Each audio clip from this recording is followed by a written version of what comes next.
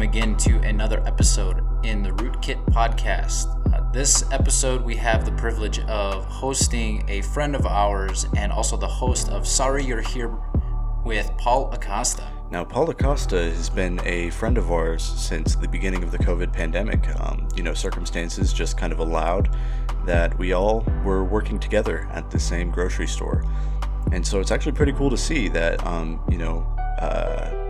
him and I and Tate have kind of always had these dreams, going back a few years. And it's kind of cool to see that circumstances aligned, we all came together, and now we're great friends. We have great relationships, and we're all pushing each other towards the goals. And as you'll see, even having different political viewpoints, different outlooks on life, very different life experiences.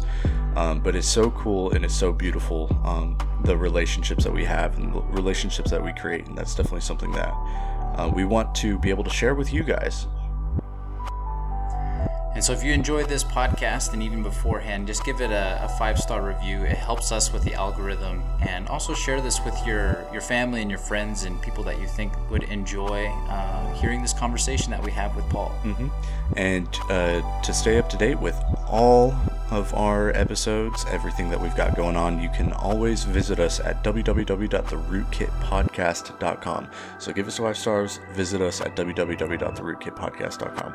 Hope you enjoy this episode.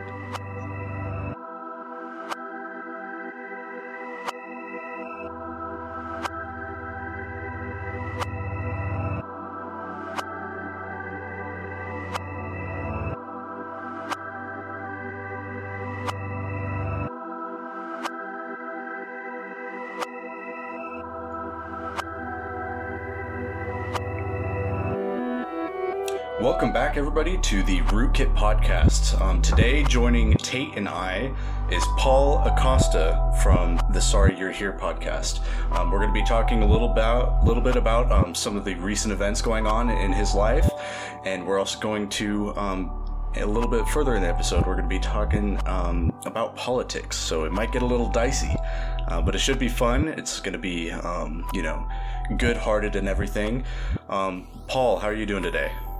I'm doing good, man. I'm doing good. How are you guys doing today? Oh, doing well. Been excited for this. We've been anticipating this ever since we knew that we were going to be bringing you on, since not only we know you from actual life, but that, again, your podcast and it starting up, that we've been excited to have you on. Yeah, it's been nothing but a joy. Absolutely. Yeah, I've been looking forward to this for a while now, so it's definitely exciting to be at this point now. Mm-hmm. In terms of exciting things, you just recently got married. So, I mean, that's a really big milestone in your life. What do you think about it? Yeah, I got married to my wife, my now wife. We've been together for about 12 and a half years now, as a couple, engaged for 7 of those. And we finally decided that it was a good time to go ahead and get married. There's no time like the present, really, is what they say. It's unfortunate, the circumstances surrounding it with the, current COVID regulations and restrictions on gatherings. Yeah. But we are definitely looking forward to having a big reception once it's deemed, safer for us to be around our family and friends again in large groups. Yeah, absolutely. Yeah. So did you just have like a tiny civil ceremony, or what was it like? So we, it's actually a pretty easy thing to get married nowadays, apparently. As long as you've got the money, you're good to go. So we went down to the county clerk's office in Williamson County in Georgetown, Texas, paid $80 for our marriage license and the application and everything. At the end of the day, it was $80. And then it was $150. We had to wait 72 hours for getting that marriage license, and then paid $150 for a local judge to do the ceremony. And we're about a week away from getting our signed and sealed marriage license back from the courthouses. Oh yeah, that's exciting, man. That's exciting. Like a new chapter. Okay, go ahead. Yeah, I just have to say congratulations. I got to meet her a couple times, and she's a gem. She really is. So I see why that you guys wanted to tie it off. So yeah, she's great. She's my rock. I don't think I would have finished college or been where I am today without her, to be honest. So I'm definitely thankful for her. That's awesome. Yeah, no, I know that whenever we were working together, you said nothing but good things about her, and I kind of envied y'all's relationship and everything like that. So I know that our job was a bit stressful at times, I think you could say. And, that's awesome that you're always able to lean on her and everything. So when did that relationship start, and like, what did it look like then, and what has it kind of morphed into? So the relationship started back in 2008. I was I think I was about a sophomore. She was a freshman. We had already known each other for a few years. Her and her stepmom, or her and her stepdad, her mom, and her two stepsisters had moved across the street from my family's house back in Blockhouse, where my parents still live. We got to know each other pretty well. We became pretty good friends. I was in a relationship at the time, but it wasn't like a serious thing at all. Ended up breaking that off, and we just it was almost like a seamless, natural move from just being friends to, I guess, people my age might start saying going steady. Basically started going steady with each other. About a year later, it was the promise ring stage. 4 years later, it was the engagement ring stage. And I really wanted to get married on our actual, engagement anniversary, partially because I thought that would be pretty symbolic, but also because, one date is easier to remember than two. But it's all felt really seamless. There hasn't really been a struggle. I mean, obviously, any relationship, you run into issues, especially when you're as young as we were, both going through high school together, two separate high schools, drama and odd situations, and little hiccups. With her, it was pretty easy to, trudge through that. And I think we both came out on the other side codependent upon each other. Mm-hmm. I was even thinking, like, during this season with COVID, like, how's it been having someone that you can do life alongside in the midst of even just the hardship of even just the whole lockdown phase? Like, how's that been? Can you imagine yourself being on the other side and not having anybody? So, for the most part, we have been together, especially whenever I was there in Denton up until about June. But then for about 3 months, starting in September up until early December, she was actually finishing off her last round of clinicals in Colorado. While I was still in Leander, I was working at the bar for her mother-in-law, for her mom. And then I was also in the process of transitioning to a new job at Procore here in Austin. And let me tell you, that was tough, but it really made me thankful for having her the other times throughout this whole process. One, because, our household is controlled chaos with the animals that we have here.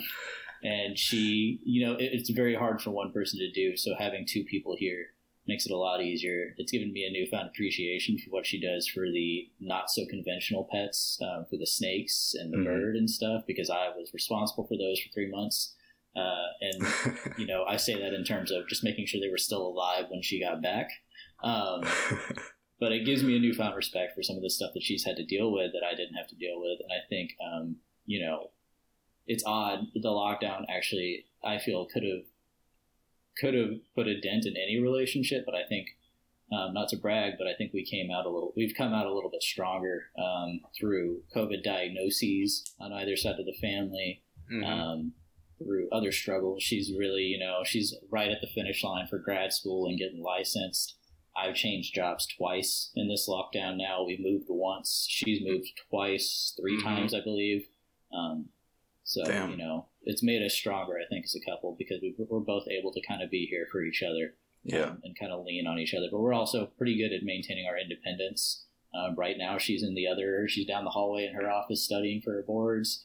I'm over here, talking to you guys today. And we kind of value the separate time that we have together, but it's cool knowing that we can come together, to watch a TV show together, or watch a movie, go for a walk with the dogs. I think we have things that help us stay sane together, and we help each other stay sane throughout the process. Yeah. I really liked one of the things that you said, in terms of, these tough times, or like the tough times actually making y'all stronger. And not only like with probably the drama that happened before, but also whenever, crap hits the fan for everybody. And so there's actually this idea It's actually like more of a biblical idea. I think it's in like Job and stuff like that. But there's this idea of contending with one another. It's this idea that, you know, iron sharpens iron, and that if you find a partner or someone, and this goes for friendships and relationships and everything else, is that if you find someone to contend with, then you both get better together and become better people together. Would you say that that's definitely been one of the themes in y'all's, like, you know, pretty long relationship, and something that you want to continue on into y'all's marriage? Absolutely. It's actually funny you mentioned that. That's one of my favorite quotes, which I actually got from a gym that I used to work out at. It's just as really? iron sharpens iron, so too does one man sharpen another. And they say man, you know, more in the broad sense of humanity, of course, but that's one of my favorite quotes to live by, and I think that that's a valuable thing to remember, not only in these romantic relationships like the one that I have, but in relationships with friends and family. That's something to really value, is the ability to sharpen one another mentally. And, you know, like I used to work out with some friends, you know, we challenge each other. So, you know, you challenge each other physically, you challenge each other mentally, you challenge each other socially. And I think that's something that I and my wife have brought into our relationship together. Yeah. And that we value very much, is the fact that we're able to do that for each other and with each other. Yeah, absolutely. And like another thing is that, like, you know, most people, whenever they hear the iron sharpens iron, they kind of think of like, you know, the warrior mentality, or like, you know, being part of like a team, or like, you know, like whether it be baseball or football or whatever else. Like you said, you saw it in a gym, but it actually, like, whenever you put it in terms of like relationships, it actually requires a very high level amount of vulnerability with one another in order to actually do that. Because if you don't allow the iron to sharpen yourself, you're not going to sharpen them either, and then they're going to, like, you know, up and leave and stuff like that, right? So. Oh, absolutely, yeah. No, you have to open yourself to the opportunity. You have to be welcoming of the chance to do that for another person. It's not really so much about competition, in my opinion, but it's more about cooperation. Right, yeah. Is more the way I look at it, for sure. Yeah, I couldn't agree more. Yeah, so that's where the vulnerability comes in, as opposed to maybe like that competition, or the, you know, it's contending but in a different way, if that makes sense. Definitely a different sense of the term, contending. Yeah. So what are some of the hopes that you have down the road, like building a family, like getting kids, anything like that, or you two just happy as y'all are? You know, we are planners, but more in a broad term of things. You know, we have plans for the ability to pay off our loans, you know, plans in place for that. We have plans in place of buying a house, plans in place of where we want to live someday. But, you know, it's kind of hard to plan for something that you can't really see, in my opinion. And that's another way we kind of live. We plan as much as we can, but we definitely open ourselves up to the fluidity. You know, like moving to Austin, we weren't planning on being here for another 6 months to a year. We had to open ourselves to the idea of that happening. We've always been like that. So it's hard for me to state really what I have planned as far as our future. You know, I would love to maybe have a little kid down the line. Or one thing we're big fans of is fostering. We fostered about 200 dogs through the South Plains SPCA when we were living in Lubbock. Oh, wow. We'd love the opportunity to foster a child someday, once we feel more steady, and possibly even foster to adopt a child, as a couple of friends of mine have done before. You know, really get to know a kid, let them get to know you, and find out if a home is the right place for them. But as far as any other plans for our relationship, you know, we just plan on doing what we can to take care of our pets, however annoying they are, doing whatever we can to take care of our house, and doing whatever we can to take care of our families, you know, our parents and our siblings, helping them out as much as we can, and most importantly, doing whatever we can to take care of each other, just kind of furthering each other's success, motivating each other to do more and to want more and to get more out of what we do with our lives. That's our big plan in our relationship. That's so awesome. So this is Paul Acosta with Sorry You're Here podcast, for those that are, again, tuning in. And again, the reference that we just stated at the very beginning, he's got his own podcast. And so, like, what are your, again, just what's the theme of your podcast that you've been pushing with your podcast there? What are some of the things that you've been enjoying doing, and also some of the technical sides that you like? So Sorry You're Here has been in the early stages for years, if I'm being quite frank. Years ago, I made a failed attempt at getting a YouTube channel off the ground, almost like a vlog. But it really stems from how much I enjoy talking about TV shows and movies and music and video games and just general entertainment media for consumption by the general public. Yeah. That's what really birthed Sorry You're Here, in my opinion, and that's something that I've really enjoyed, is the opportunity to get to talk about it, and for the people that do listen, for them to be able to hear, my thoughts, because a lot of the stuff I talk about isn't really breaking news necessarily by the time I get to recording it, but I like to talk about things with people, about our opinions on TV shows and movies with other people, and that's something that I enjoy about my podcast. Can you guys... 1 minute. I'm going to do this real quick. All right. You're good. 1 second. So that's even like a fun idea of, not just for like the entertainment aspect, but even just like the, again, finding things that have like simple entertainment, like mutual, like for people on a large scale to be able to come together and communicate and talk about mutually. Yeah, one of the things that I've enjoyed quite a bit now is discussing the consumption of entertainment media in the current geopolitical climate, what with the pandemic going on and everything, and people's ease of access to those things. That's something that I've really enjoyed, because as someone who maybe has to consider the level of access I grant myself, fiscally speaking, to be able to consume certain entertainment media, it's fun for me to really get into it and talk about whether or not people are able to access different movies or TV shows, what their level of access is on that. That's something that I'm really enjoying getting into. But I think more than anything, I'm excited about the fact that there is more to talk about now. The last 2 weeks have birthed some great news on the front of comic book movies and TV shows, entertainment, movies coming out in general. Streaming services are now producing their own TV shows and movies to put out while cinemas nationwide are closed. So it's definitely opened the opportunity for me to branch out from shorter 15-minute podcasts to these longer 30 to 50-minute podcasts, which I have a lot of fun with because, I'm in a lockdown. I don't get to talk about this stuff with a lot of people very often. Yeah. So it's fun for me to get to go out there and put my thoughts out there and, share my opinions. One of the things I discussed recently was the AFC, NFC football, or, the Kansas City Cleveland Browns football game. Go Bills.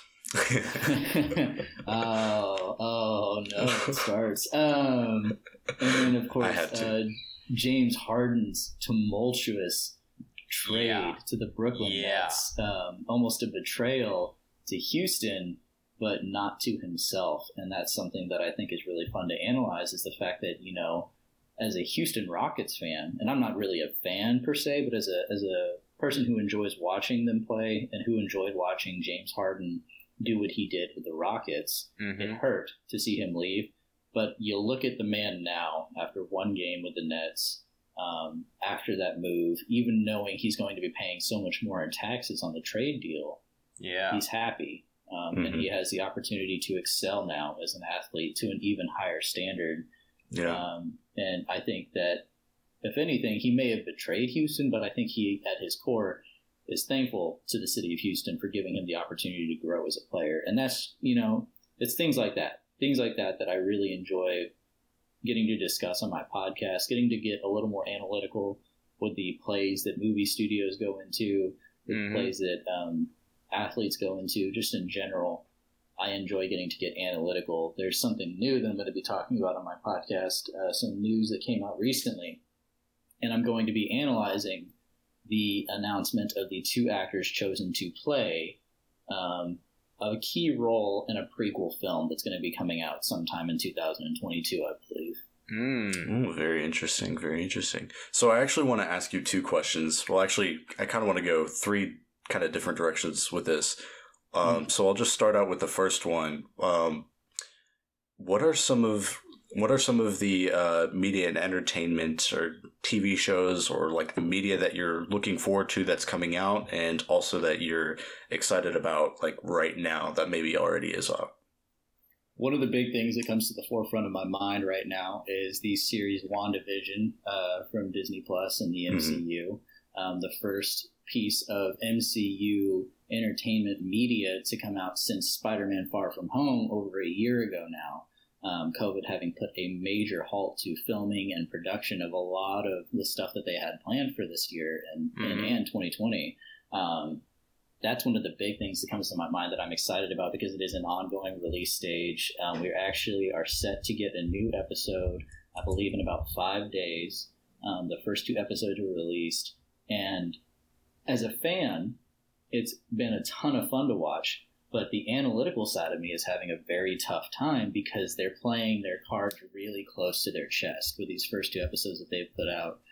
They're giving the fans just enough to satiate the appetite for, live action comic book media, but not giving them enough to fill them up. They know what they're doing. They're playing it smart. Ben Affleck said it best in his interview about a week ago. He called Kevin Feige the best effing producer in the world because he knows what his fans want and he gives it to them.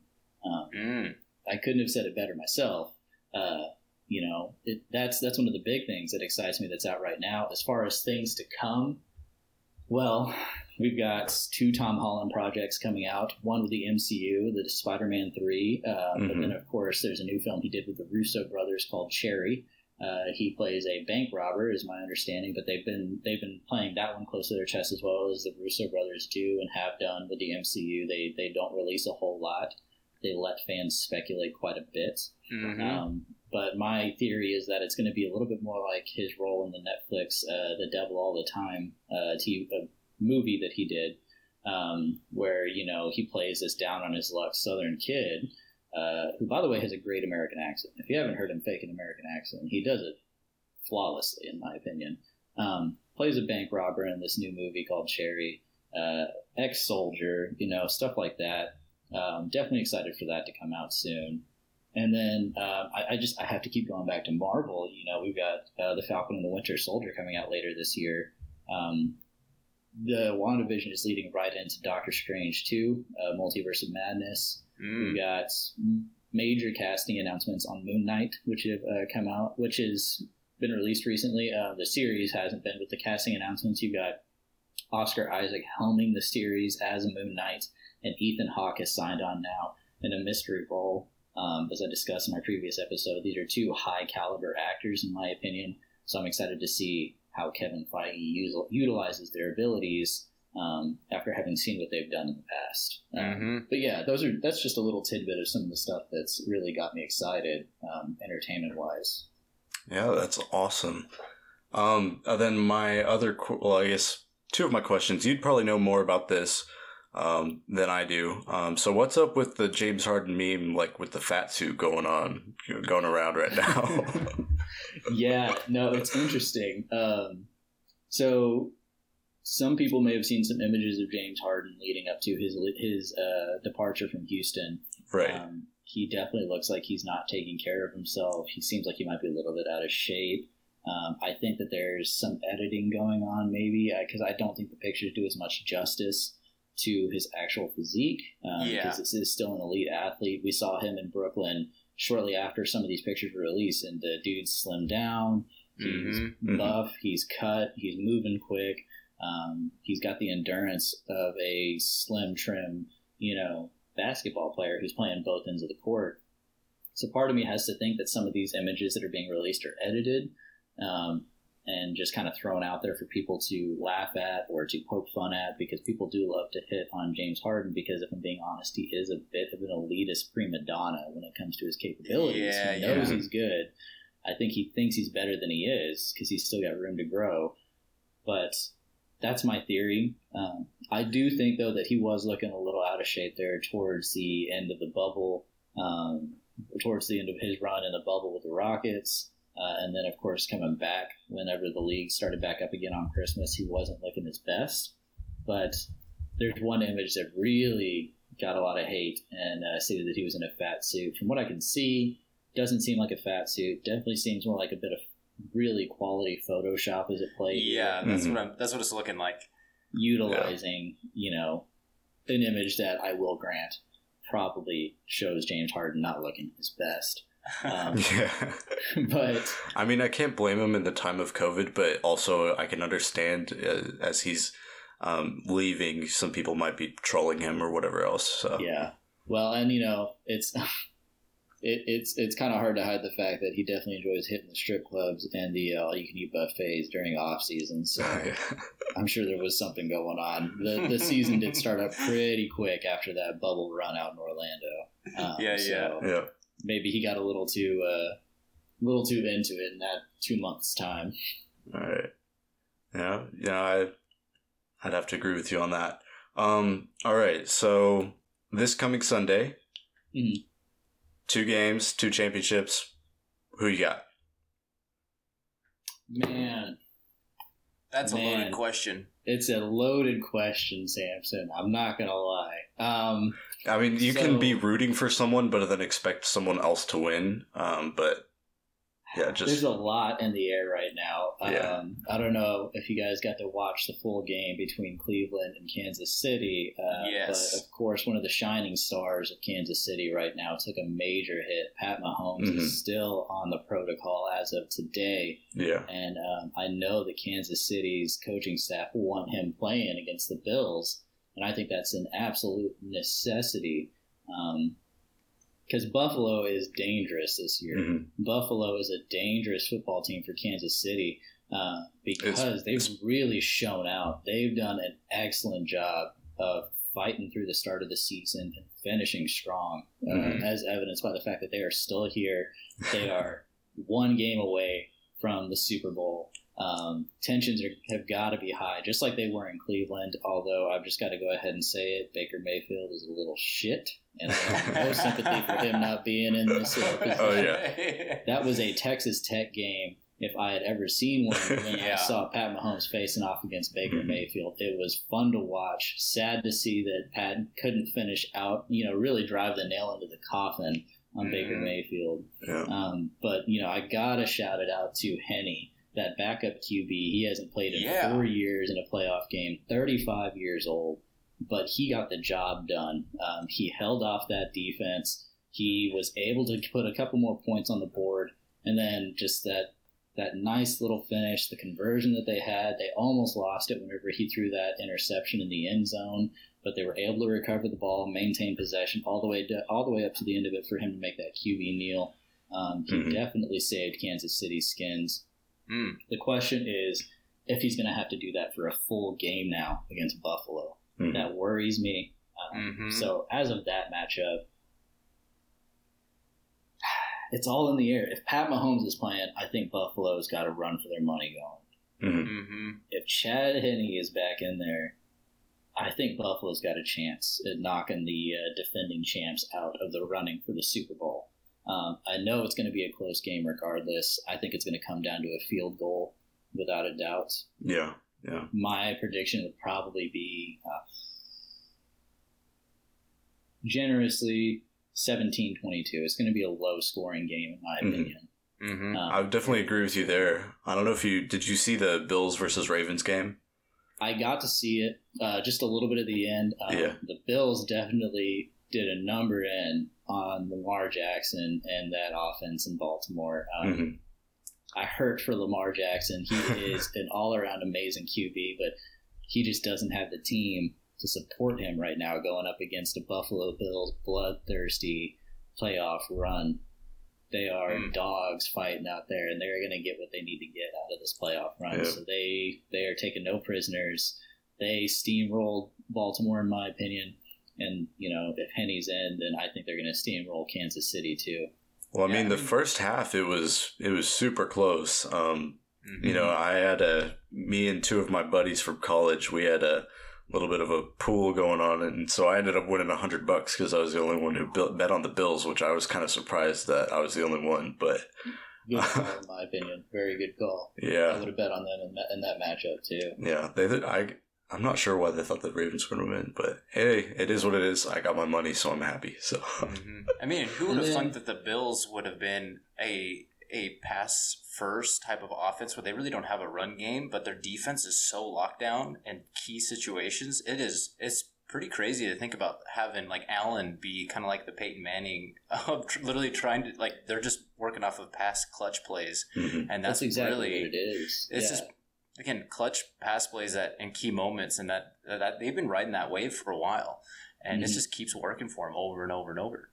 Oh yeah. Yeah, no, Allen is playing dangerous, and he's just got the perfect receivers. His link, you can be as elite of a quarterback, in my opinion, as you possibly can. You can be the best of the best, but if you don't have the right receivers and the right defenders out there, you aren't anything. And that's what we're seeing with Lamar Jackson at Baltimore, in my opinion.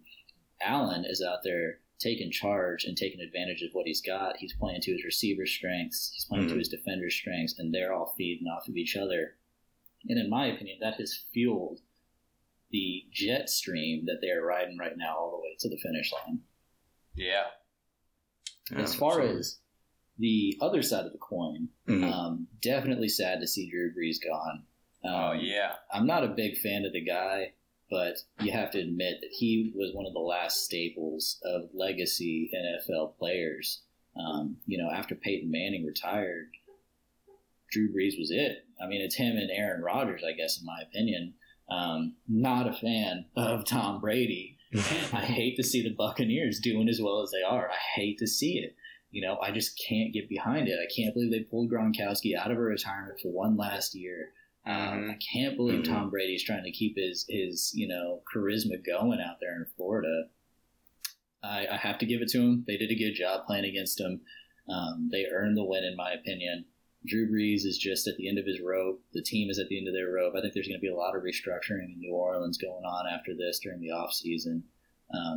But I am excited to see Green Bay and Tampa Bay face off against each other. I think that's going to be a fun one, if I'm being honest.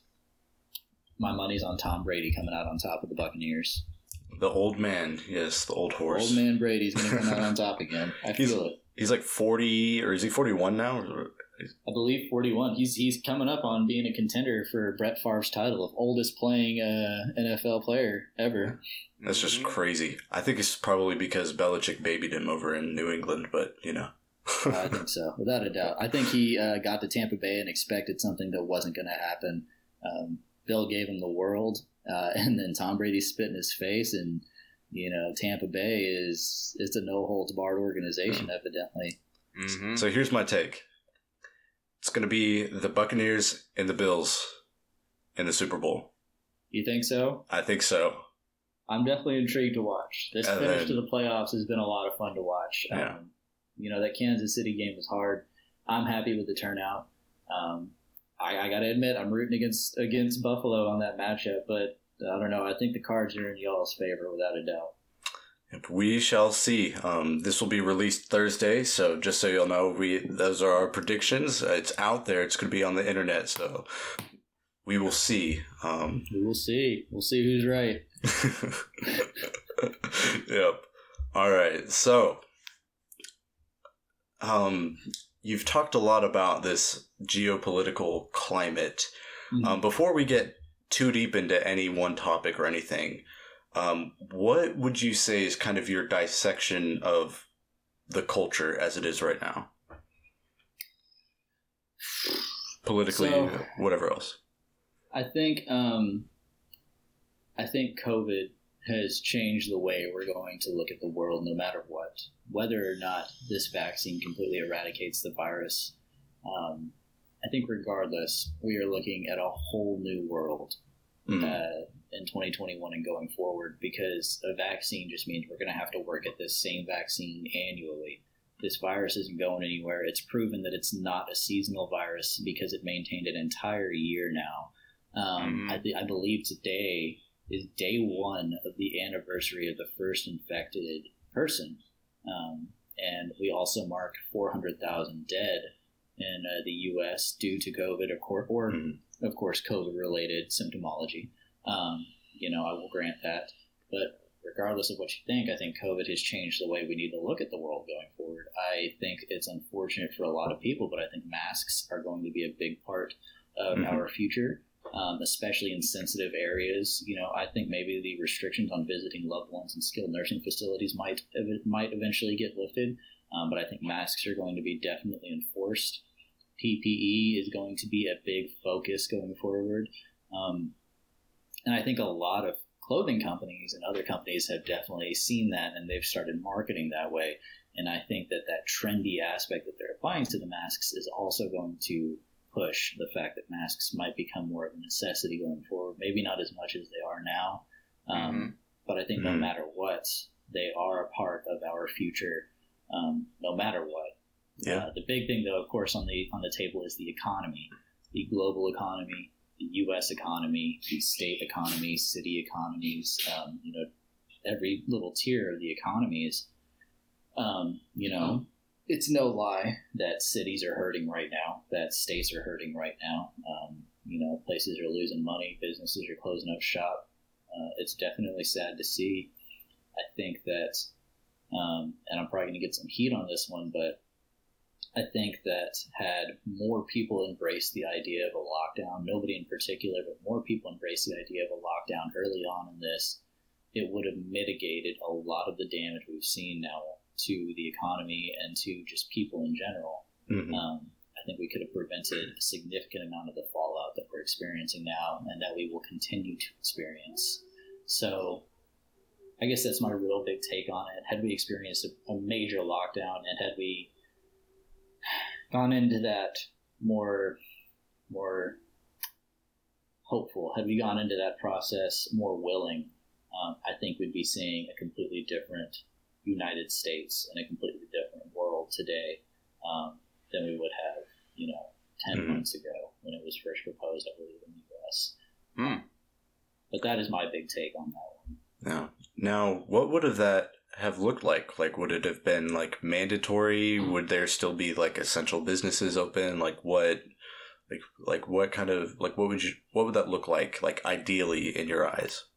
Ideally, in my eyes, we, the three of us, would not have been happy having worked at an e-commerce grocery store, because ideally, in my eyes, however much it hurts me to say it as someone who has suffered through the craziness of coronavirus with you guys, and you guys know we were in the trenches, ideally, in my eyes, we would not have had customers in the stores. We would have done more hiring.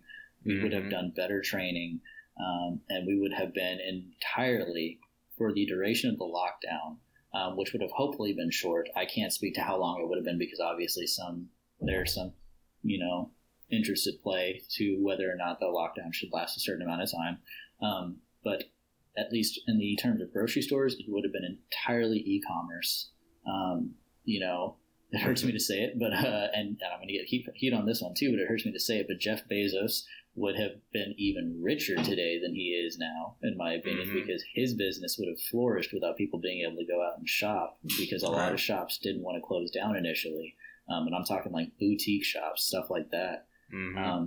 And, as a sort of left-leaning socialist, there would have been more programs put in place to take care of some of these businesses that had to close their doors.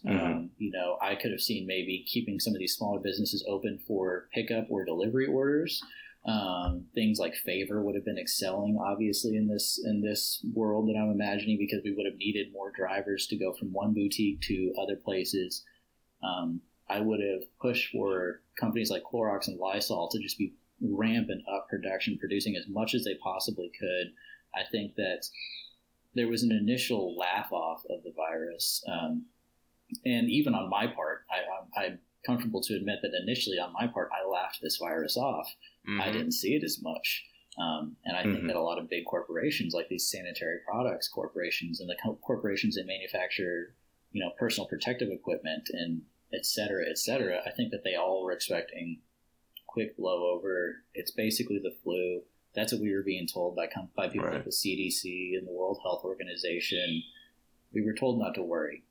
And I think that was a dangerous precedent to set because it opened up the doors and paved the ways for where we are now. Absolutely.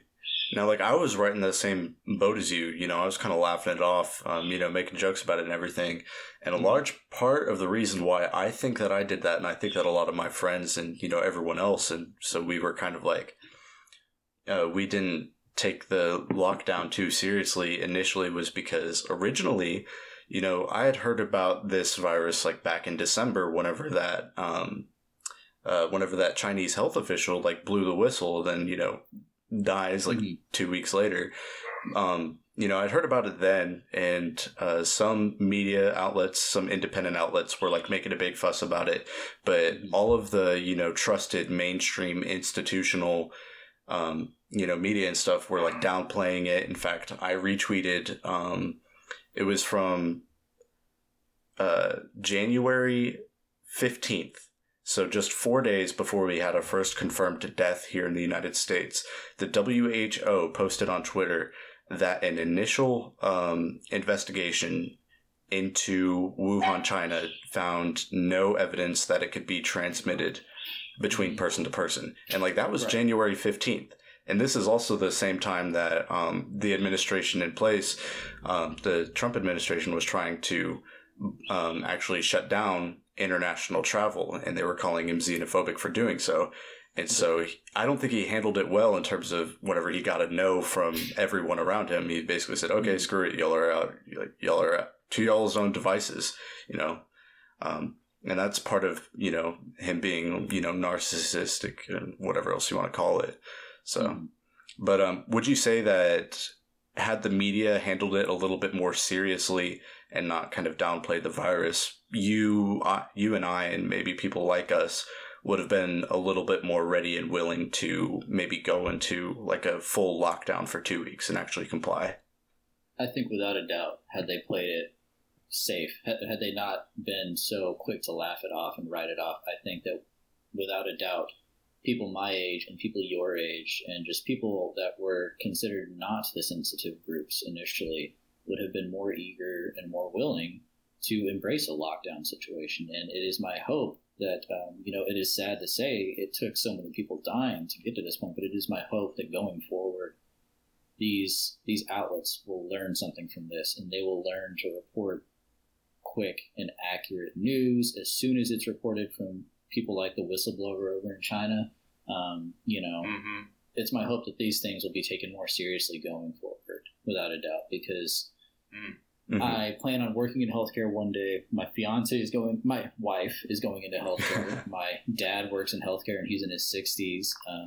I want the best for them. I want them to be able to stay safe. And I want them to be able to help other people stay safe. And so it's my hope that media outlets will be more eager and willing to report on these things the way they should have initially, to be able to foster a healthier environment nationwide and globally. Absolutely. And then even after we knew that it was an issue, it didn't help that they were like flip-flopping on masks and everything else. And even on the vaccine now, it's like you're getting two different narratives. And it's so hard to keep track of that. I think, individuals like you and I who, we and Tate, like, we don't have any say really or any play on what's, what goes down or who controls what. And it's just like, look, I just need to find somebody to trust. Like, just figure something out. I don't care if it's a lie. Just find something and stick with it. Right.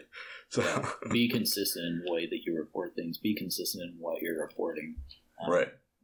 Don't. Yeah, I mean, it's interesting is that we've had enough wishy-washy. I think that's even, doesn't matter what generation that is watching the news outlets these days, is that we just want something that we all can kind of come behind and move towards, instead of feeling like we're like divided towards something. Is that we feel like we really just want something that we can all kind of get behind and move forward towards, to do it as a nation.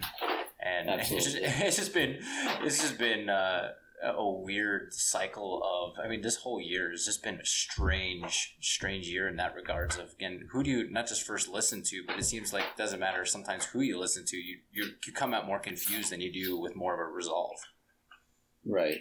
No, absolutely. Yeah, you're getting mixed signals from all over the place. You're getting mixed signals from one source. It doesn't help anything. It doesn't help the current climate whatsoever. Yeah. All right. I mean, I know for a fact that as far as the masks go, the CDC initially reported that they were futile.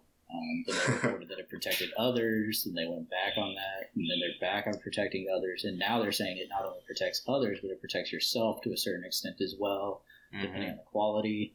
It's like, I mean, shouldn't we just say, I mean, we know that surgical masks are worn during surgery to prevent infection of who you're working on. Why wouldn't that be the case with this either? You know, it was the same thing when they told us to wear wet cloths during polio and smallpox.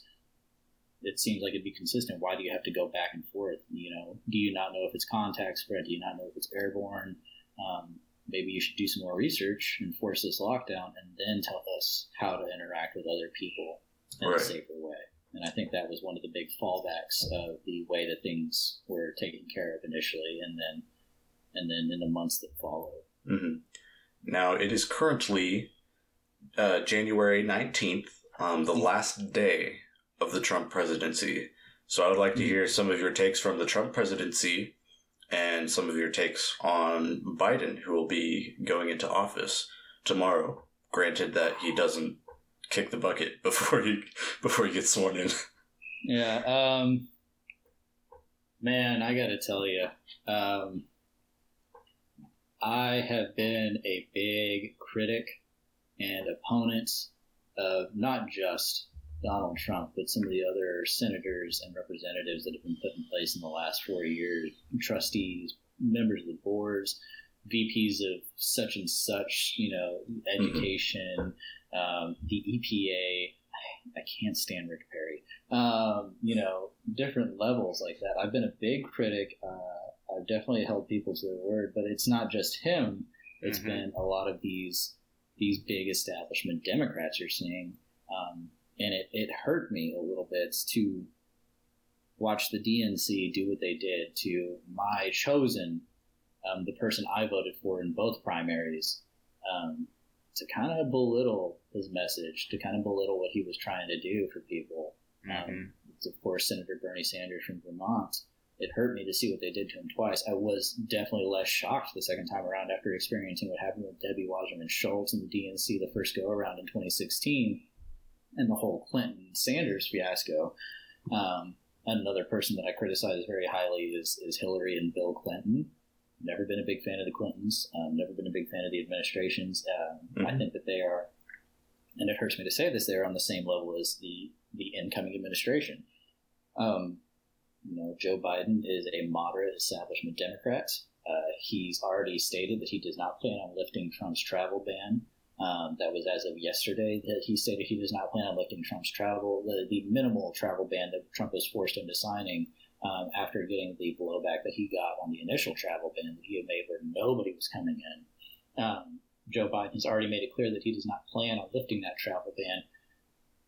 And I hate to admit that you're not seeing the same reaction from some of the same people that you saw when it was enacted by the outgoing administration.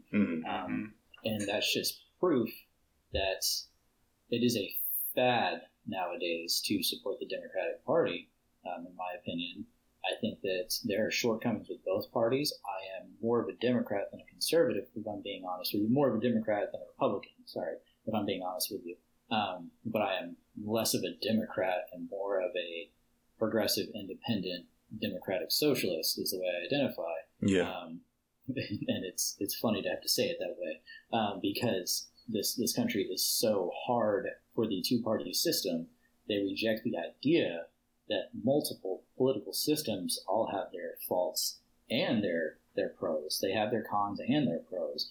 Democratic socialism, in my opinion, has a pro in the way that they see fund allocation and taking care of citizens. And, you know, as someone who doesn't even qualify for some of those allocations anymore now, due to recent career changes, I'm still a fan of those things.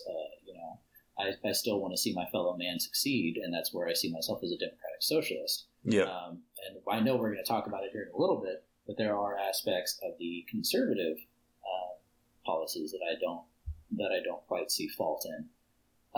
maybe with a touch of progressivism in there, but there still are things that I support that are a little more conservative, one of which being the biggest constitutional right that conservatives are definitely most proud of, and that I myself, as a Texan, definitely support. But we can get into that a little bit later. Yeah. You know, I have critiques about both administrations. If I'm being honest, it's about a 40-60, 60% less favorable towards the Trump administration, 40% less favorable towards the Biden administration. I'm not happy with either situation. I think that this country could do better. I think that the American people have been let down by the powers that are at play, and it hurts to see, but I just hope that the people that have been wronged, who are still in play, as some people may know, Bernie Sanders is in play to be named the Senate Budget Chairman. I think that's a smart move, and I'm intrigued to see what he's able to get done in that role. But I don't think there's enough happening in the cabinet that we're seeing being shaped out by the incoming administration for any change that I am a fan of to be put in play. Yeah, I mean, he basically filled up his entire cabinet with, big tech and, these big corporations who are definitely lobbying, no doubt. But, so, I mean, yeah, he's just basically it's back to status quo as opposed to the throwing the wrench in the machine that was Donald Trump. Now, one of my buddies actually, I think, pretty accurately described my feelings toward Donald Trump. Is you know what a quantum superposition is, right? You might have to walk me through that one. I'm not gonna lie. Okay, so basically, it's the ability for an atom or a particle to exist in multiple states at the same time until it is measured. Gotcha. And it's kind of like, that double slit experiment and stuff like that, where it's a wave. The atom versus the wave versus the particles. Yeah, it's a wave until it collapses into a particle. Well, the superposition is that place where it's not yet observed. And so he kind of described Trump's presidency as both the best and the worst presidency in a superposition. And what he meant by this was, one, he was the only president to, not get into any new conflicts. He signed more peace deals than anyone else. He did some great things for the economy. The average wage of a worker went up, and most small and local businesses were able to, hire more people and get more business flowing and stuff like that. Now, whether or not you see those as good things, I mean, that's up for debate. But not only that, some of the other good things that he did was actually bring up some issues that, the institutions kind of keep gated and try all of their effort on not talking about, like immigration, like critical theory in colleges and stuff like that, and all of these different issues, which have, they actually do have some credibility talking about them, but he put them in his own image, and he made them super simple and way distorted from what the original critique should be and would be. He brought them to the limelight, but he didn't make the discussion any better, and by doing so, he made it even more polarizing than it was before. So that's where he was also, with his rhetoric, probably the worst president, in history. And it didn't help that I would say that the media was kind of fueling this fire, and my kind of take on this is that I don't think Donald Trump started it. Looking back at history, you see how left-leaning liberals and the institutions just completely slaughtered Barry Goldwater in the media back in the 60s, which they did have some reasons to do so, but the treatment for him was completely unfair. And there's this kind of been a pattern for every single, conservative Republican since. But most conservative Republicans, generally speaking, they're pretty lukewarm. They're your Mitt Romneys, they're your George Bushes, and whatever else. And it was Donald Trump, for whatever reason, he appealed to a large portion. Like, he was able to actually gain momentum by, instead of, dismissing this rhetoric that had been used and trying to cater to the left and to the Democrats, he actually used that weapon against them. So he was fighting fire with fire. What do you think about that assessment of it? Am I anywhere even close, or am I just completely off?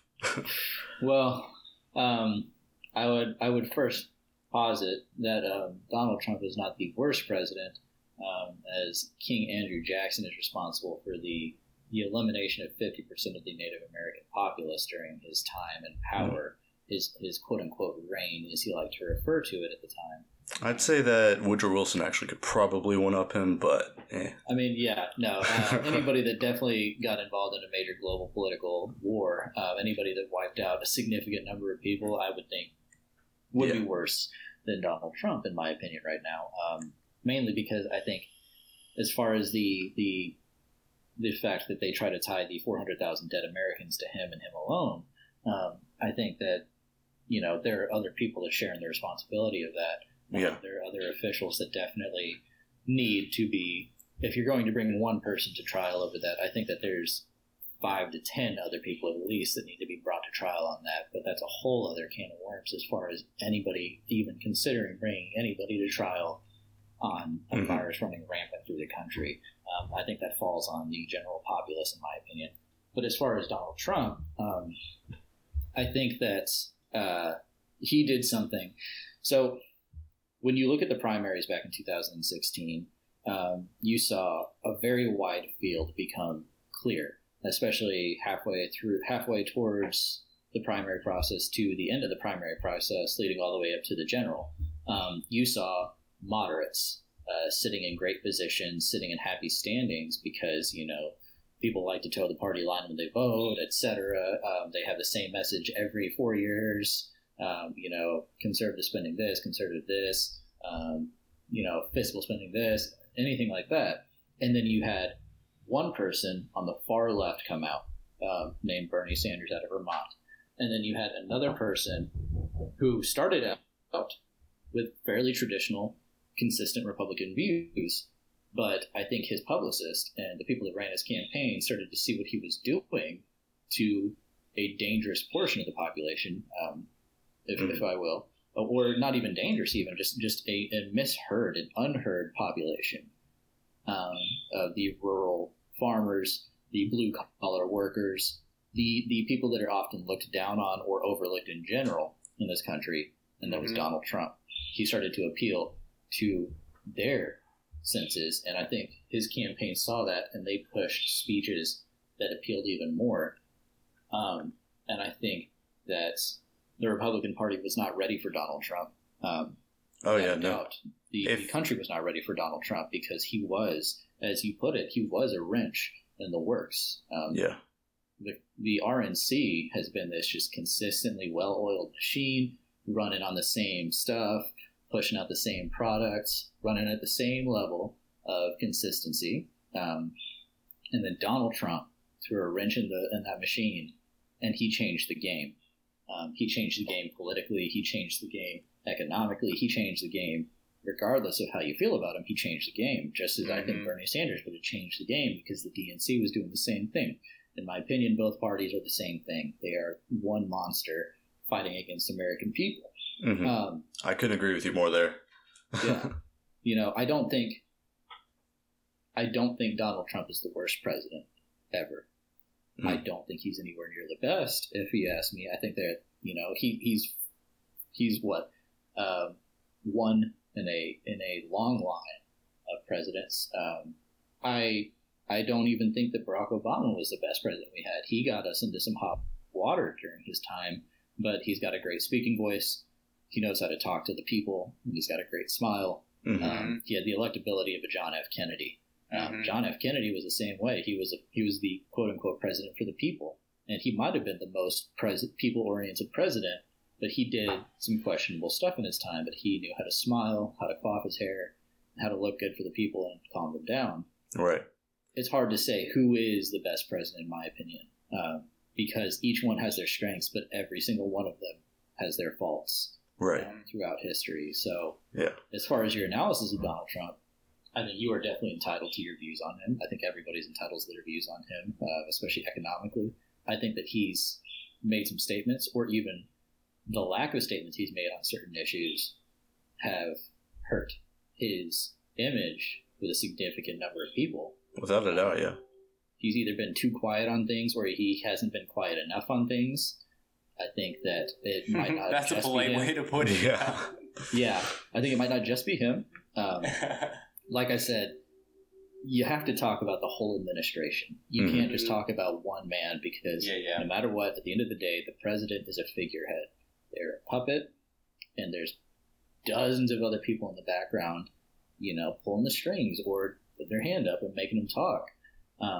Yeah. Maybe the president has certain views. Biden has made some very questionable comments in his time about super predators towards African American youth in America. He started the war on drugs, which, as we know, has had some ties to some racial tensions throughout the country. He is no favorable person, in my opinion. But I think that his campaign does a better job of managing him a little bit, and that they don't let him talk that much. I think that there was too much fostered in Donald Trump's freedom to talk. And I use the word freedom probably incorrectly. I think they gave him too long of a leash, because they wanted him to go out there and make changes. But I think they gave him too long of a leash, and he started making too many changes. He started making too many statements, or not enough statements. And I think at the end of the day, that's what really hurt him when the ties shifted back in 2020. I honestly think he might have gotten demoralized, because the way that I look at it, anytime that you have people that feel like they would you agree that perhaps the media was probably a little bit unfair to Trump, just in terms of the fact that I don't remember seeing, at least in mainstream media, any positive press in his 4 years as president. I saw them willfully misinterpreting some of the things he said, and taking it out of context. Either that, or just creating straight up lies, in terms of the Russian collusion and everything else that went on with that. What are your thoughts on that? Do you think that it was warranted, or do you think that the media is in part responsible for creating the beast that he did become? I come from a camp that definitely was hurt by the mainstream media. The New York Times and The Hill have interest in the Clinton Foundation. So in 2016, they sandbagged my presidential candidate. They did it again in 2020. They sandbagged him for Joe Biden. I think that the mainstream media plays a dangerous role in politics today, because they are the end-all, be-all, one-stop shop for people's information. And I think that there's not enough people out there doing more research. But I think that the American public and the mainstream media have kind of created that environment to where they don't want to do the research. They've made themselves the quote-unquote trustworthy source. And that's where you start to see the issues that you're talking about. You see only negative press. You see, maybe some false stories come out. You see some opinion pieces be listed as fact. You start to see that issue come out whenever you rely on one news source, whenever you rely on just a CNN, whenever you rely on just a Fox, whenever you rely on any of those, you're going to get one-sided stories. Hey.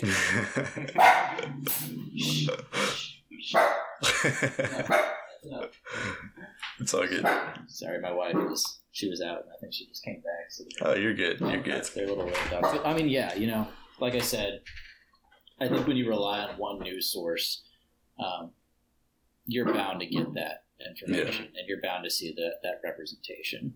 Yeah, for sure. Yeah, so that actually leads perfect into kind of what we were thinking about talking next, which is the media, like the way that you see media and the big tech.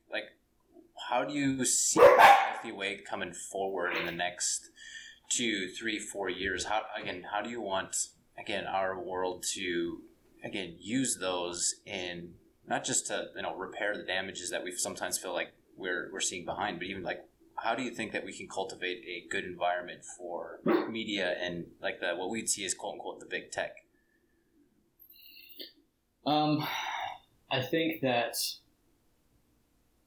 there's an excellent opportunity for some very smart-minded individuals to compile and utilize the fostered marketplace for app integrations into things like iOS and Android, mm-hmm. wherein you can create an environment, not necessarily a Wikipedia environment, but you can help to curate all of the news sources. And I'm constantly looking for a quality app like this. I found it a little bit, but I'm still finding that I'm having to utilize different apps through the big tech market to navigate the veritable ocean of stories coming out about anything that happened in this country. Mm-hmm. You go back to James Harden, you have 7 different sources saying 7 different things about him and his relationships with places. Right now, I don't think that there is enough being done to mitigate the process, because if you go to just ESPN is going to tell you that James Harden's a punk. You go to Bleacher Report, which is even still an ESPN-owned organization, but they're their own entity almost. They're going to tell you that he did the best thing for himself. Mm-hmm. They're going to tell you that it was the best play for anybody involved. I think that big tech plays a big role in this, but I don't think there's enough being done. And I think there could be more. We could see big organizations create the opportunity to help your average everyday person go to find their news and be able and report only accurate news, no more opinion pieces. I mean, I think opinion pieces and posting are a great way to get your information out there and how you feel, but I also think that opinions get reported on a little too much compared to facts. For sure.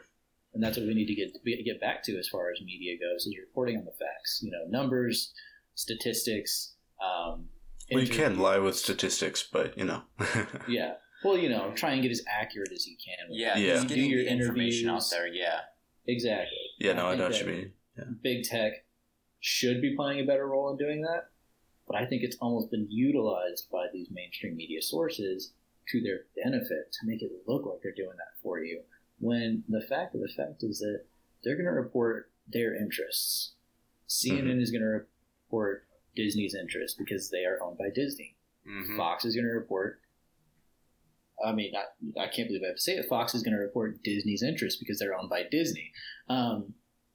Both of these news cycles, though, have 2 biased opinions about people and things, and so they're going to report their own takes on it, but there's one conglomerate overseeing this, and I think that's another dangerous aspect, is that there's too few people that own the news nowadays. Mm-hmm. I think there's like 6 that own all of the mainstream institutions. Yeah, and then even then they're going and buying up all these little independent news sites, these little papers and all that stuff, these newsletters. They're doing what they can to be the one-stop shop for news, and that creates a very dangerous environment. It helps foster things like what you saw on the U.S. Capitol. Mm-hmm. It helps foster things with the whole Antifa thing. That breeds those situations. So I think that big tech is being used in the wrong way, but I think that there is an opportunity still to use it the right way again for American citizens. Yeah. So what do you think about them censoring Donald Trump and removing Parler from the App Store, just out of curiosity? Let's hear your take on that. So my whole take is that, and so even the CEO of Twitter was interviewed about this, about what happened. Jack was interviewed, and he was quoted saying that he thinks it was the right thing to do as far as suspending his account, but he also thinks it sets a dangerous precedent. In my opinion, and I know I'm going to get heat for this, but I think I have to agree. Hey, Milo, hush. Hush.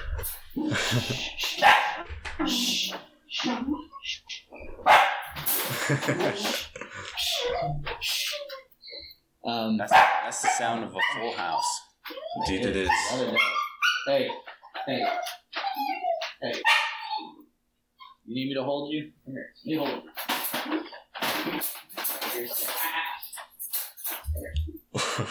Sit in my lap. Alright. Okay, so, yeah, going back, that's transfer. I think that, it's hard to say, but I think I have to agree.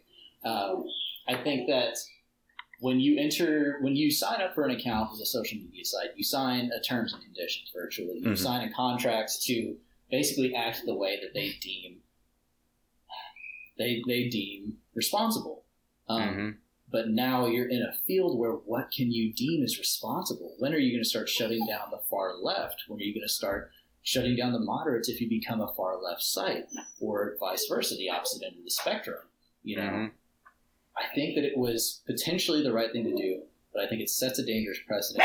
And I think, if anything, it could potentially incite more of what we saw at the Capitol. I think people are going to be even more outraged to find out that they've lost one platform to talk about their issues on, and they've lost a figurehead on a major platform.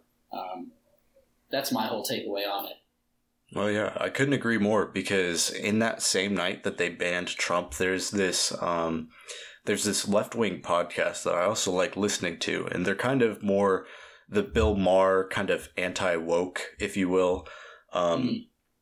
So they're definitely liberals, both in the social and fiscal respects, but they're anti-woke and more open dialogue, like with everybody. But they got shut down as well, which I was really surprised by. And they didn't have any, it didn't say any reasons. And from everything that I'd seen from the Twitter account, there was nothing even nearly as inflammatory coming from, the administration, the Trump's administration or anything. And yet they get shut down as well, and they got suspended permanently. And so, this is the Red Scare podcast, so you can go and check them out as well. They have no clue who I am, but give it time. Give it time. Yeah, building podcasts here, building a future. But yeah, so that was definitely my kind of concern, because I know that historically speaking, anytime that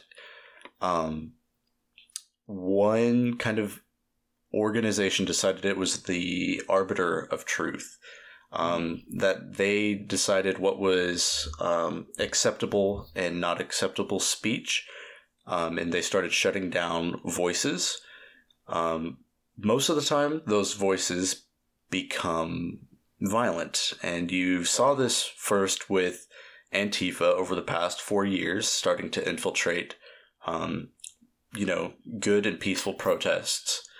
And then now you're seeing this with, you kind of already saw this on the very fringe right wing, but I'm kind of concerned because I know that a lot of my conservative friends are legitimately concerned about, losing their voice and losing their platforms. And on these, media companies that are monopolies and that are basically public utilities at this point. Right. And, Twitter has no problem letting the Ayatollah of Iran, who says death to Jews on Twitter, which sounds to me like advocating for violence, but they're not allowing the president of the free, the leader of the free world to bitch and moan and complain about losing the election, is the way that I see it. So, while it's true, I don't think that Trump incited what happened at the Capitol. He said it in his speech beforehand, before they went on their little march. He said, be peaceful. He said it during. He tweeted out, he said, be peaceful, respect your police. He said it after. He's like, I told you to be peaceful.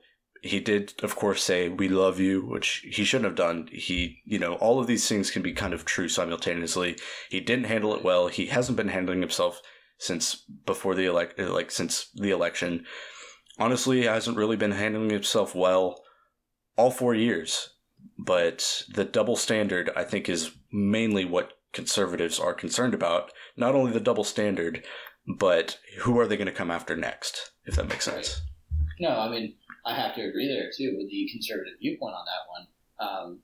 It is ridiculous to me that you have other accounts that are tweeting all out just flat out violence. Yeah, the Ayatollah is a verified account with like millions of followers right out of Iran. Yeah, you've got that. But then I saw something interesting the other day because, as you guys know, yesterday was Martin Luther King Jr. Day. There was a major, almost satire Twitter account that was verified. It was Djibouti. On Martin Luther King Jr. Day, I believe the year before, they had changed their profile, except for, of course, the @ to match the FBI Twitter account. And they tweeted something that said, just because we killed the guy doesn't mean we can't celebrate him. They lost their account. Yeah. They were suspended without any chance of ever recovering their followers or their following. They had to start from scratch again. And I think that sets a dangerous precedent. You know, because you do have people like the Ayatollah who are saying these things, and nobody's doing anything about it because they're quote unquote protected by diplomatic whatever kind of BS they can come up with on that. Well, they have complete rights to. They have complete right to ban him. They just have chosen not to. So, which is ridiculous to me. And I think that if they're going to ban one leader for far less hateful statements, why wouldn't they get rid of another guy? I think that there are going to be studies into this in years to come that are going to be very interesting to look at because it does set a dangerous precedent. I do have to agree with the CEO himself, who agreed with the action, but is nervous about what could come of this now. Who's next? Who could or could not be banned? Who could buy out their interests in Twitter to be able to make sure they're allowed to continue to say the things that they say, regardless of how bad they get? You know, it sets a very interestingly dangerous precedent, without a doubt. Absolutely. And so I think that we were able to find something to agree on there. So you want to talk about guns? I would love to. This is actually what I was referencing earlier. Yeah. I got the hint, but we're an hour and 15 in, and I think now is a great time to talk about that. Because I mean, based on what I've known about you and what I've talked to you about, not only at work but just recently on the phone, I actually, for whatever reason, I thought that you were like more pro gun control. Maybe not necessarily like ban all guns, but definitely more like pretty far left on that. But yeah, no, enlighten us. Where do you actually reside? So, I am pro Second Amendment. I think that every man and woman in this United States of America was endowed with the unalienable rights to protect themselves, to carry a firearm, both on their person, especially in their home, especially in their car, to protect their property and their family. That's a fact. I do have to agree, and it pains me to say that I agree with this man, but I have to agree with the assault rifle ban that Bill Clinton put into place back in the 90s. But I think that there are dangerous people like Beto O'Rourke, who made statements during his primary run in 2020 that he said, yeah, you're right, we want to come for all your guns. We're going to take them. That is a dangerous thing to say in this country. That definitely is what ended up earning him dropping out. I think that he hurt himself ridiculously on that. And then, of course, on his war tax that he was talking about, where he was going to be taxing families of people without relatives in the military during war times. That was dangerous because people are such big opponents of the defense budget, the defense spending. And then he also wanted to go ahead and take their guns away, which I think is crazy. I'm a fan of guns. I think that they belong in the right hands. I believe that people can be taught to handle them safely, and if they can't be taught to handle them safely, then maybe they shouldn't have them. Right. But I think that people do have a right to the opportunity to own a firearm, to know how to use it, and to protect themselves and their family and their property with it. Absolutely. Couldn't agree with you more. I mean, one of the things that I would, actually kind of not mind is I know that right now one of the big reasons why you're actually seeing just as recently as, well, The most recent one that comes to mind, at least the most major one that comes to mind, is in Parkland. Is that there are actually these restrictions on mental health evaluations and stuff like that.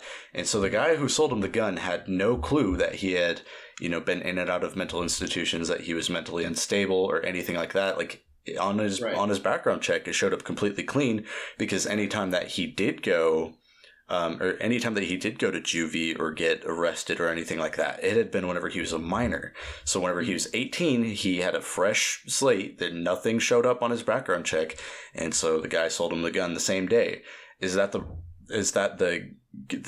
guy who was selling the gun's fault? Absolutely not. But there should definitely be, like, at least a little bit more coordination between mental health and those sort of things. Now, I know a lot of people say, oh, well, that's dangerous. Well, I'm like, if someone is mentally unstable, like, I mean, I'm sorry, but they might be a great person and everything, but it probably would not be in their best interest or everyone else's best interest to, sell them a firearm, at least in a shop. Now, if someone else, like a family member or whatever, decides to give them one, then they should probably have responsibility for any actions that they take with that firearm. So that's just my personal take. I think that we need to start doing more frequent mental health checks. Those things need to be taken into consideration when purchasing a gun and maintaining a LTC, a license to carry.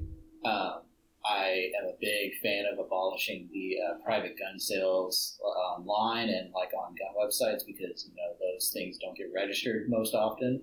I think that those create dangerous opportunities for the wrong guys to get the right weapon in their hands to do the most damage. And I think that there should be possibly maybe even just a slight increase on the cost of ammunition, just to help mitigate the people, the quote-unquote punishers out there who want to build an arsenal and use it. I have, neighbors, or had neighbors, ex-Marine, great guy, real nice. Actually, he was kind of a dick, but outside of that, he was honestly not a bad dude, took care of people, took care of his neighbors. He had an MG-34 machine gun and a gun safe in his house. He had all these automatic weapons that he was able to get because at the time, they were saying that military personnel and veterans had an increased allowance of the type of firearm they were allowed to have. And I think that was a dangerous person to give those things to, because he could become a little unhinged whenever he drank. That's something that I think should be taken into consideration whenever you're selling a person a firearm. I would, I don't own a firearm right now, but I plan on buying one, and I would be more than happy to subject myself to a mental health check and a screening, and if that deems me unworthy of owning a firearm in my home, I would abide by it. I'd say, you know what? Fair call. If you think that it's not safe, then it's not safe. Maybe we could do another check in another year or two. We could try this again. We'll see.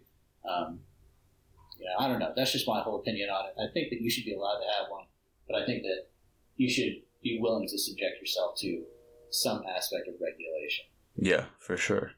So yet again, another thing that we agree on. So I think that that's actually probably a good place to start wrapping up. But before we go, whether it be the Sorry You're Here podcast or whatever else that you have, just go over some of your future goals and aspirations, and then some people and things who inspire you and why. Then feel free to just, add anything else. It's all up to you. You've got the floor for the next, 10 minutes. So you don't have to speak that long, but as long as you want to speak. And even if you have questions too for us on the other end, or even whether that's our viewers, people that are with your podcast too, if you want to ask them any questions, it's one of those that we love, having interaction not only with us but even just with the people that are around us too. So right, yeah. In terms of Sorry You're Here, my hopes is just to be able to continue doing what I'm doing there, be able to have a couple of guests on, be able to have you guys on from time to time to discuss big entertainment news, and be happy to have you guys on, especially when it comes around time for the Super Bowl. I think that'd be a fun thing to get into, especially following the events. We could definitely talk about that a little bit. I look forward to more discussions like this. I think that these are really paving the way for growth in our country, the opportunity to discuss these things with other people, you might not always agree on, but at the end of the day, you do find yourself agreeing that you're both humans and you both have each other's, best outcome in heart. I think that's when we can truly shine as Americans, in my opinion. As far as my biggest motivations, I would have to say, without a doubt, my wife and my parents. My wife, of course, being the person that pushes me every day, and my parents setting the excellent examples that they set throughout their time, working multiple jobs to take care of their kids, to put each other through school, to help each other grow. That's definitely something I like to model my own relationship after now, is just, self-sacrifice for in the end, growth as a whole and as a unit. I think those are my biggest things. As far as any questions for you guys, I would, not necessarily a question, but just kind of an open invitation. I would be happy to come back on. We could talk about more things that happen. I know that my podcast tends to be, the Root Kit tends to be a lot more of critical thinking, a lot more of introspection, a lot more of growth, a lot more of the deeper things that people wouldn't necessarily come to my end for. I try to be less political as often as I can, be as hopeful as I can for the future, distract people from some of the worst things that are happening, and bring a light. But I think that, working together today and in the future, I think that we could do that for each other, for both audiences. And I think, I would love to come on here, have these tougher conversations. I'd love for you guys to come over there, have the tough conversations there as well.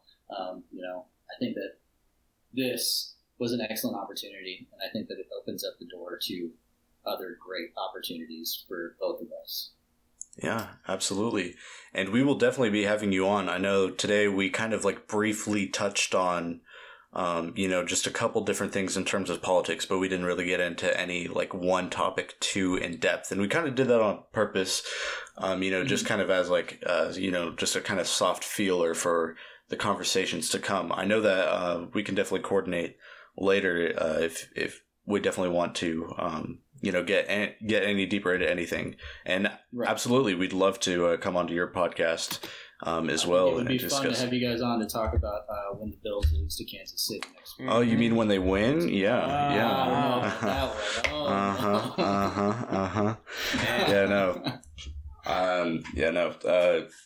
Josh Allen and Cole Beasley have my back, so.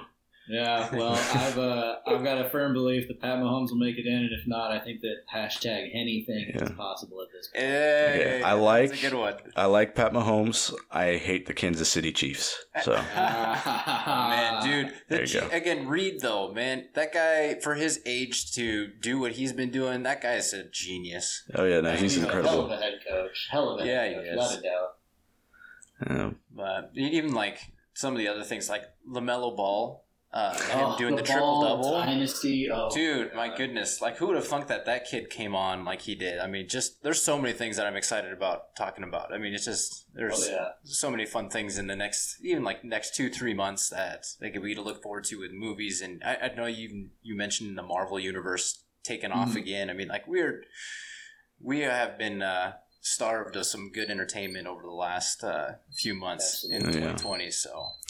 And also, Paul, do you by any chance get into any baseball? Because we're all talking a lot of football. I don't know a whole lot about football. I'm more into the baseball end, but... So we had some big news come out of the Mets front office. The GM recently left Chicago, one of my teams. He came forward and confirmed the allegations that he used his position of power to kind of solicit explicit images and messages from women. Oh, damn. Which is some negative press for Chicago, although they did let him go. So, it's still waiting to see the fallout from that. Another big thing in Cubs news is that Yu Darvish, the big pitcher that they spent all that money on, who ended up sitting out 2 seasons, is no longer with Chicago. I have to check again, but I believe he is chilling with the Phillies now, if I'm not mistaken. I believe he's chilling with the Phillies. Man, I'm telling you, the cold weather treats him so much better than Texas did. I saw some of the stuff that he's doing with Chicago, and I think he was with the Cubs before then. It's just come on, why couldn't you perform like that with Texas? But it is what it is. Yeah, I think he's one of those pitchers who had his Tommy John surgery, and it unfortunately went the other way. He ended up having to sit out 2 seasons after that big. He threw an amazing, just gorgeous textbook Ewing fastball, excellent curve. I think it was 78 miles per hour out of the glove. Return was like 120, I believe. And he ended up tearing, the ligament in there in his elbow, and then had to go for Tommy John. He was out for the rest of the season. That was, of course, right at the start of his first season with Chicago. He was out for most of the next season, and then his arm just hasn't been the same since. But I'm interested to see what happens. It was very similar, in my opinion, to what happened with Brock Osweiler over at the Denver Broncos following Peyton Manning's retirement. They invested $80 million into the guy, and he ended up riding the bench for 2 seasons. So yeah. Feels bad, man. Yeah, it was bad, but I look forward to talking sports with you guys, talking movies with you guys. I think it's a great opportunity. For sure. All right. Well, where can people reach you at? You can find my podcast if you want to listen to it. I'm on Spotify, Apple Podcasts, Anchor FM, some of the smaller podcasting sites. Currently, you can find me on Twitter at SYH Podcast. SYH for Sorry You're Here. I am in the process of building out a Facebook page right now and a new Instagram page to get more into things, talk to you guys about the process of building out my home office to foster a more podcasty environment, hopefully soundproofing this room soon. I plan on expanding, but as of right now, the best place to find me is on Twitter at SYH Podcast. All right. Well, thanks again there, Paul. Again, coming in and even just having a conversation like this, I think our generation longs for this. And so thanks again. We appreciate you very much. And again, good luck on your journey, and we'll be seeing you over at your place for your podcast here soon.